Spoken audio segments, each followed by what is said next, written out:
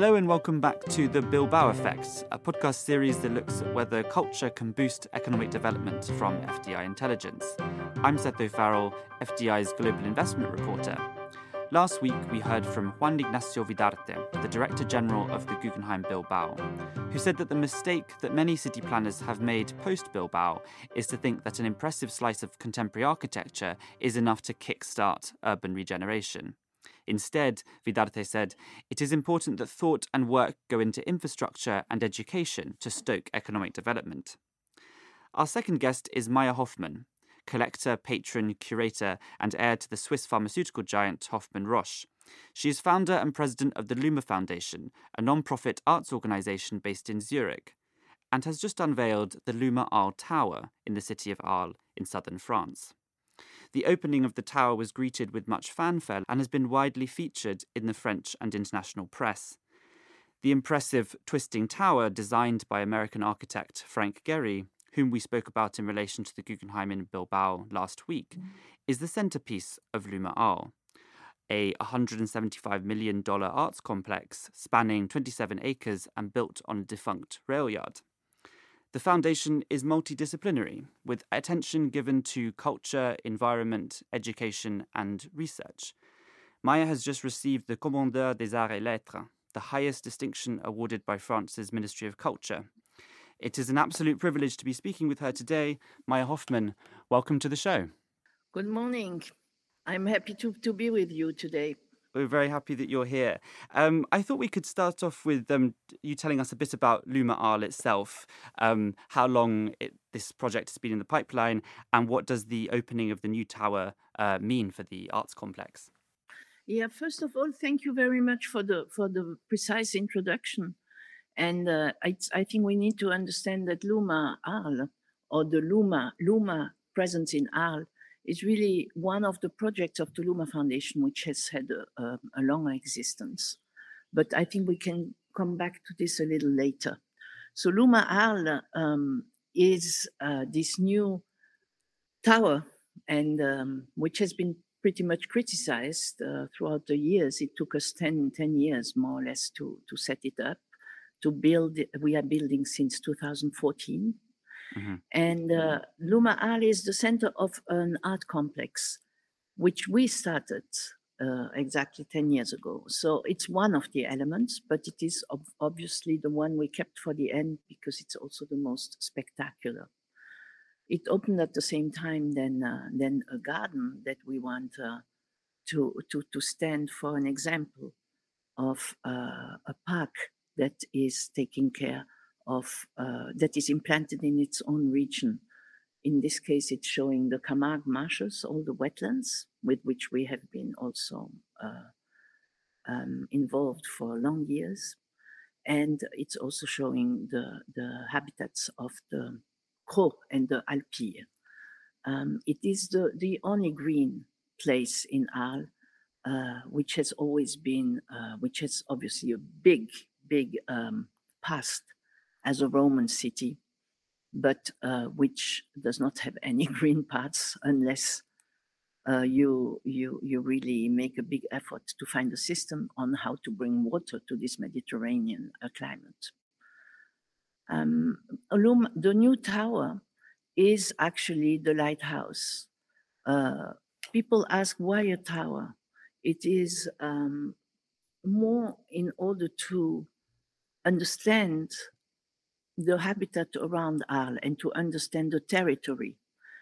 In fact, you see the river, the Rhone River, to the north, going all the way to Switzerland, by the way. And then you see to the south the way it goes into the Mediterranean.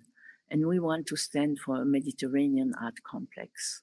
We're really very involved in this, also through the research center we have in the Camargue. There's a strong link between this Arles Tower and the Bilbao's Guggenheim, about which we spoke last week. Both were designed by the same architect, Frank Gehry. Was Bilbao a model in your mind for what you wanted to achieve with this art complex in Arles? Not really. What we want to achieve is more the Luma effect and the Bilbao effect. Being we are based on an archipelago, so we have several projects that I have been trying to put under one place. For years and years, we've been nomadic with our think tanks and with our projects, working with other institutions. And we now are having a space in which we can host the other institutions, which makes a difference. It's a shift. The Bilbao effect comes probably a little with, what you can call the Bilbao effect is more the Frank Gehry effect. Mm. But it is not the reason why I wanted to work with Frank. I wanted to work with Frank because I love to exchange with him, and he is thinking like an artist. And we work with many artists. The fact that Frank designed a tower was also meant, yes, to attract attention, to attract international and local attention on our work, because we have projects that have social impact on our environment. So it was important that we think just big enough in order to create this way of moving forward that is needed, because the artists and the art world are very often not considered as at their full strength and at their full capacity of changing the world. And for me, this is an important topic. For the last 20 years, it has been. And so let's go into a little bit about what the Luma Arles Foundation does exactly. So you host exhibitions, you have exhibition spaces, archive spaces, a library, a restaurant, you put on live performances, fund artist residencies, and the list goes on and on. Can you give our listeners a brief introduction to just the expansive work that you do at Luma Arles? No, the Luma Arles is not a foundation. Luma Arles is a space implanted in Arles, and it's a project of the Luma Foundation. So it actually can house all of our projects, and it allows us to organize meetings with other people. It's a tool. The whole complex is a tool in order to have people there, artists mainly, able to use this tool in order to research and to display art. It's complex, I understand, because we have several projects coming together. It's a layering of the projects of the Luma Foundation. If you go today into the Tower of Gehry and in the adjacent halls, which are the exhibition halls, you will see that every one of our displays is actually speaking about the same thing. But this will occur in the way that you yourself, the visitor, will put it together. It's quite a free itinerary. The layering of things allows us to exist on the long term. It allows us a longevity that is not given usually to any exhibition or to any display, because some of them are artist commissions which are going to stay, but they are the fruit of long-term collaborations. And I think what is striking the first is that we are in an environment that is unusual for a museum, with the park. The park being not a sculpture park, but a park hosting installations by artists or other activities. And that we are also a long-term endeavor, because we are interested in the thinking of the artists, and they build one work after the other. And so what does Luma Arles in all its splendor mean for the Arlesiens, do you think, or the people of Arles? As you know, this year we have lesser international visitors than in other years, and hopefully than in the coming years. But the Arles people have been really coming, and they entered similarly in the tower than in the garden, asking questions, looking at exhibitions, trying to familiarize themselves with the artists. We have a very good mediation group, as you say in French. The médiation is quite good. We had time to open to train, and we also have a few places that are not completely implanted yet, but where you can also take refreshments, sit, eat, talk. And this has been working really well with the Arlesiens. They are actually thankful to have a green space in the town because it was missing. And you're not concerned that the towering structure, you mentioned that there's been a certain amount of criticism about the tower over the last few years. Are you concerned that now that it's up and running, that it's intimidating in any way, or that it is distancing for the people of Arles? We want it to be not intimidating, obviously. We introduced it, and it is like a gate into the garden, one of the three gates. It is an entrance to a private-public collaboration. It is an entrance to a whole universe where you can freely choose how to go. Yes, of course, it will be intimidating at first for some of our audience living in the outskirts, for instance. But it is certainly not presenting itself like a bubble for contemporary art, which is one of the main concerns that one could have when speaking about contemporary art globally, anyway. No, we also have other entry points than the Gary Tower to our work. We also have this Atelier Luma, which I think I would like to tell you a little more, but maybe not now directly about. And we work on an everyday basis since 10 years, as I said, with certain members of our population who really wanted to come, and the others are following little by little. Now, if you speak about the taste and the architectural gesture, this is something else. I think the discussion will stay and will stay for a long time and probably forever. Mm. It is a gesture of an architect, yes, but it's certainly not the desire of a collector or like myself. To, it is certainly not the desire of a collector like myself to make a gesture of for a star architect, Hmm. and the project has not the vanity that can sometimes be found in similar gestures because it's a completely open space that is meant first for the Arlesiens, then for the global visitors interested in contemporary art. Hmm. And so you spoke a little bit about the fact that this is a green space and the city hasn't had that before. So many locals are very jubilant about that. In a post-COVID world, though, how do you think Luma R will help the local community and the local economy? Well, we are providing jobs more than if we were not around, let's say, right? We are there open all year, which is maybe not always in the same intensity because COVID has also shown us that we need some rest time and some downtime once in a while. But we are there all year. We are not participating in augmenting the numbers of visitors in a town for a given time only. We are not a festival. We are really an institution open all year long with different activities. So I think this will be really an advantage for the Arles people and for the whole region.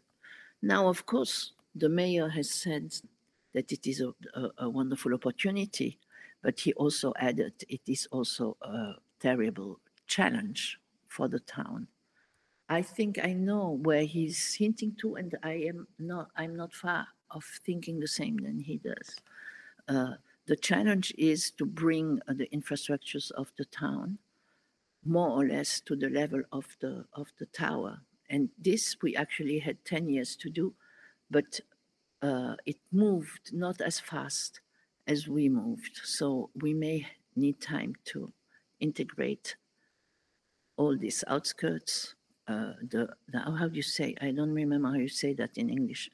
To integrate the entrances and Hmm. the environment around the tower to Hmm. the tower, and thus integrate the tower into the town. Because this is not a one-way situation. This needs two ways. And how do you plan on doing that? What are the sorts of mechanisms by which the tower will be better integrated into the surrounding infrastructure? I think we need to pay attention to traffic. We need to pay attention to the way people can go from the parking, the big new parking lot, to the tower, to signage, to working together. And the park is really helping for this because it gives us different ways of getting integrated into the town. So we are actually doing some urbanist.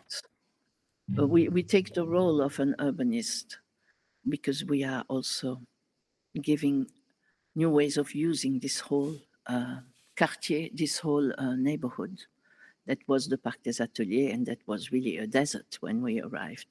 And it was only open once a year for the photo festival, and then it was really falling back into desert.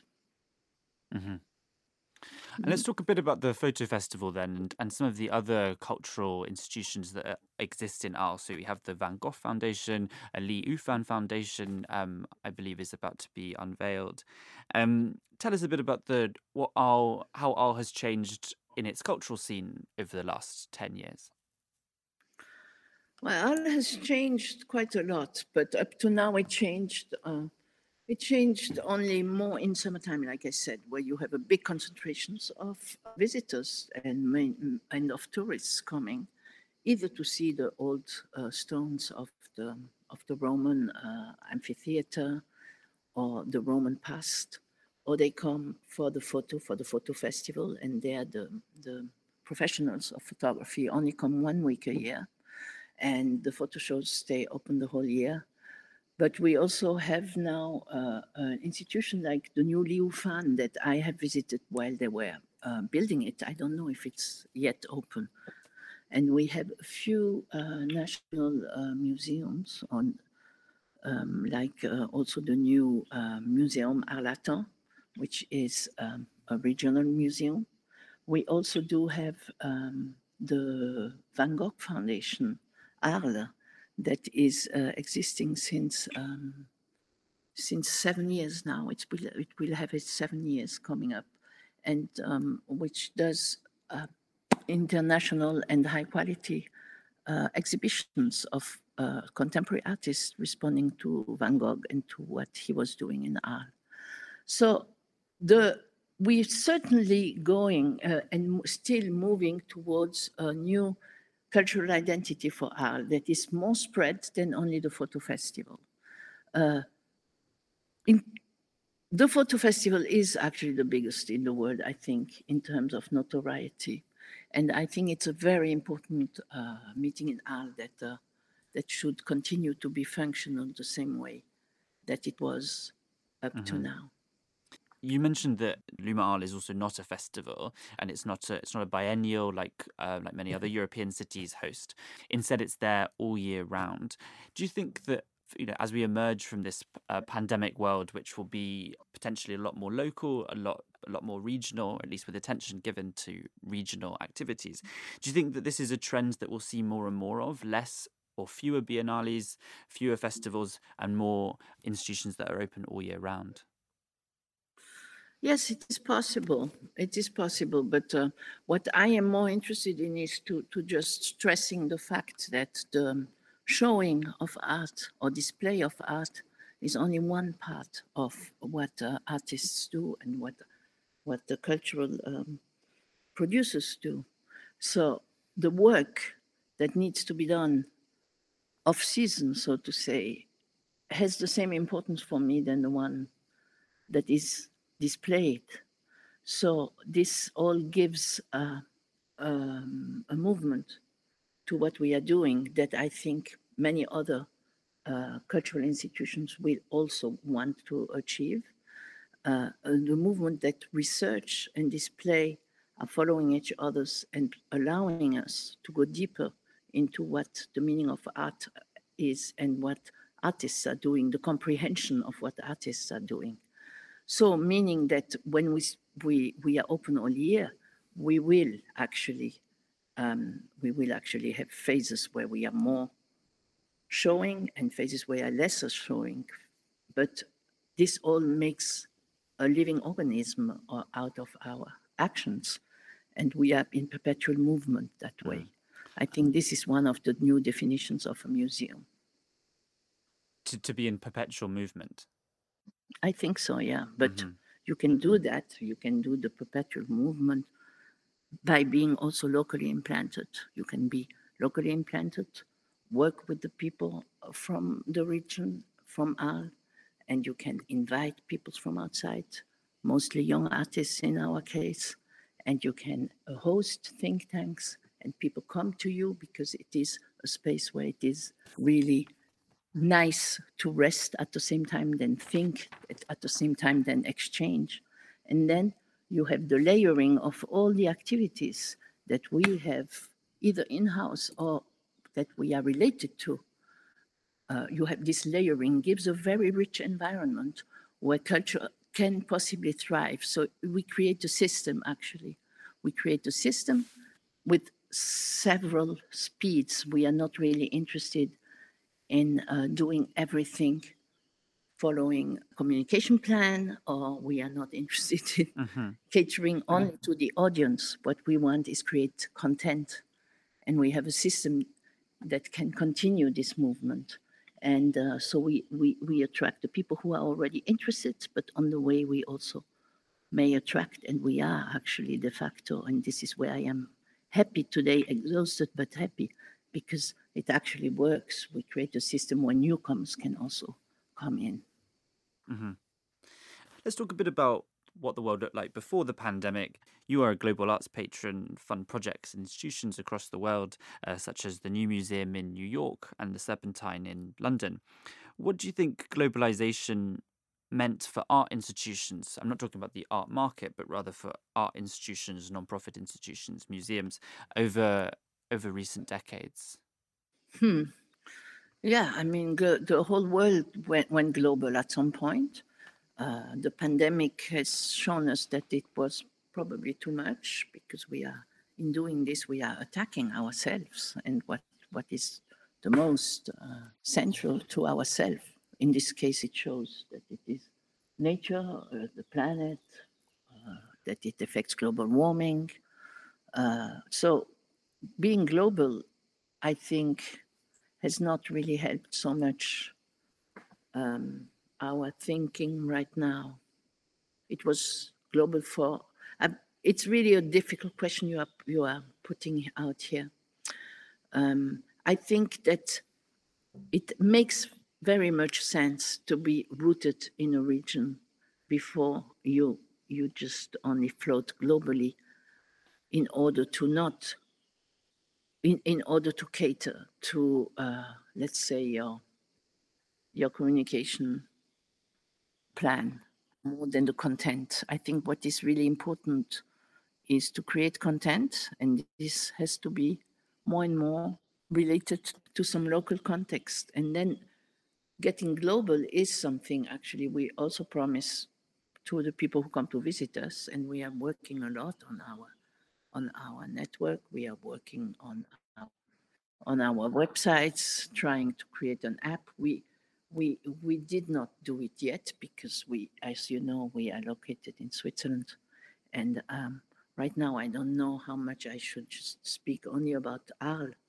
and in this case Luma Arles, or how much the way I see it, it can be, and it can be enclosed in our global thinking of the Luma Foundation.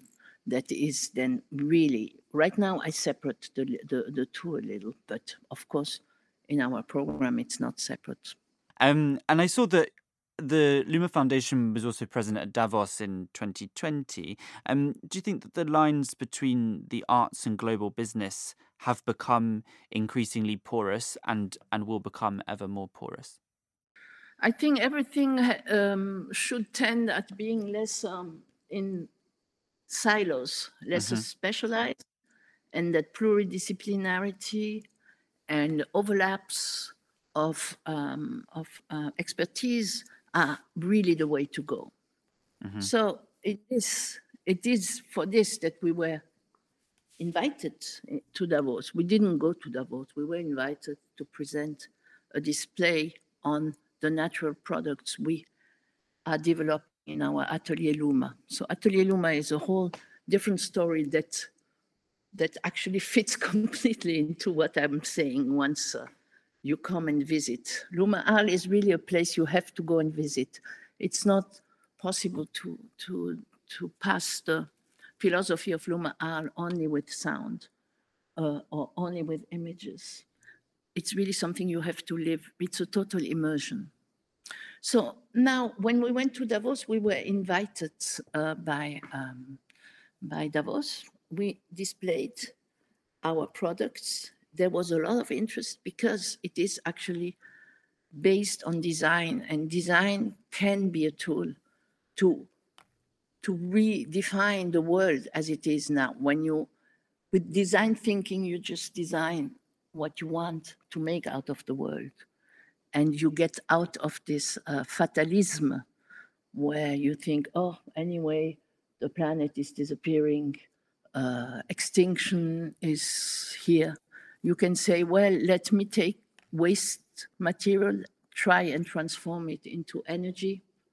At least it keeps you busy, let me say, put it that way, right? Mm-hmm. Can you give a few examples of what you mean by that? What kind of things have come out of the Atelier Luma?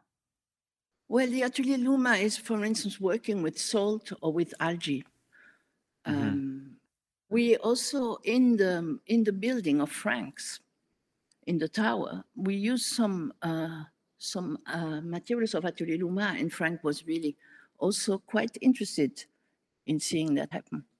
So, for instance, we have one wall out of salt, and the salt is harvested just in the marshes that are next to me here, because I'm at my house, just in the marshes, and it takes a few weeks to grow them. And this wall is quite amazing because it is at the same time, it has some purifying effect on you. It's experimental, and it was bold to try and do this because it's over 9 floors or more. It's over 11 floors, actually. You have one huge wall out of blocks made out of salt that we harvested ourselves. It's quite exhilarating, actually. Or we were also working with algae. We have, for instance, tiles that can be used in construction that are all out of tiles with some resin that is natural inside. And you see all the different colors that come directly from nature. They are actually the same colors that give the color to the pink flamingos, then the dark green that you see in the Japanese restaurants. All of this is just next door, and you can, and there is plenty of it. We also invented some bio concrete, for instance, by mixing salt with concrete, and it's an alive. It becomes alive, and it is of course experimental, but it's all of these have been followed by scientists and by institutions, and we are getting patented, and there are many of other examples. We also work with textiles. One of our next projects is maybe to attract designers, fashion designers too. And this is all working on the principle of a residency. So we can invite the people, they can spend time here. We can invite the creators, the designers, and then work on specific projects. They can work on their own project, but at the same time, it would be quite fantastic if they also work on something that is specific to this region. And naturally, in the business world, there's been an unprecedented push towards greening our economies. And at Luma, as you say, and in the art world more broadly, there's been a significant momentum in ecology and ecological art. Do you think that it's ahead of the climate emergency that we'll see more, even greater overlapping between the arts and the global economy? I don't know really how much they really influence each other. I don't know how much green is influencing the global economy. All I know is that most of the global players in economy want and have to regreen their image. That's all I see up to now. What they really do is something that is a much larger discussion, which I'm really going to get more and more interested in. Because it's really time to be active and to take steps more than to only stay in conversations. I've been quite boldly taking steps, trying to show what can be done. I've also been doing other things next to my art interest or art activities. But I think the future is not the person who now thinks I'm going to be green is just one train delayed. I think the future for art world and for global also economic world is laying much more in artificial intelligence, seeing how to create a system that works better for commercial than the systems that we have in place now for commercial activities. And this is all in the writing right now. What do you mean by being a train delayed? Do you think we're too late for the climate disaster? I think that only with technology we will be able to afford to get out or to find the start of solutions for what we are in right now. And I think that when my father was talking about ecology, it was 30 years ago, that was maybe the right time to do it. But I am not, and nobody was really listening to him and to his other partners who were speaking like this. I think that now we need to be thinking further than just repairing something. We need to create ways of having a more positive outcome with the way we live. And this is involving a lot of things, not only repairing your image you have in public. It's involving radical change, technology. It's involving how and the real overlaps will be there. Technology and art, for instance, can be another way of thinking, another set of mind than only fast profit and the ways you measure success. Maya Hoffman, thank you very much for joining us today. Thank you for asking me. If you've enjoyed this episode, please don't forget to subscribe to FDI Podcast, which you can find wherever you get your podcasts. Next week, we're off to southern Poland to speak with Ewa Bogusz-Moore, director of the Polish National Radio Symphony Orchestra, about the transformation of post-industrial city Katowice.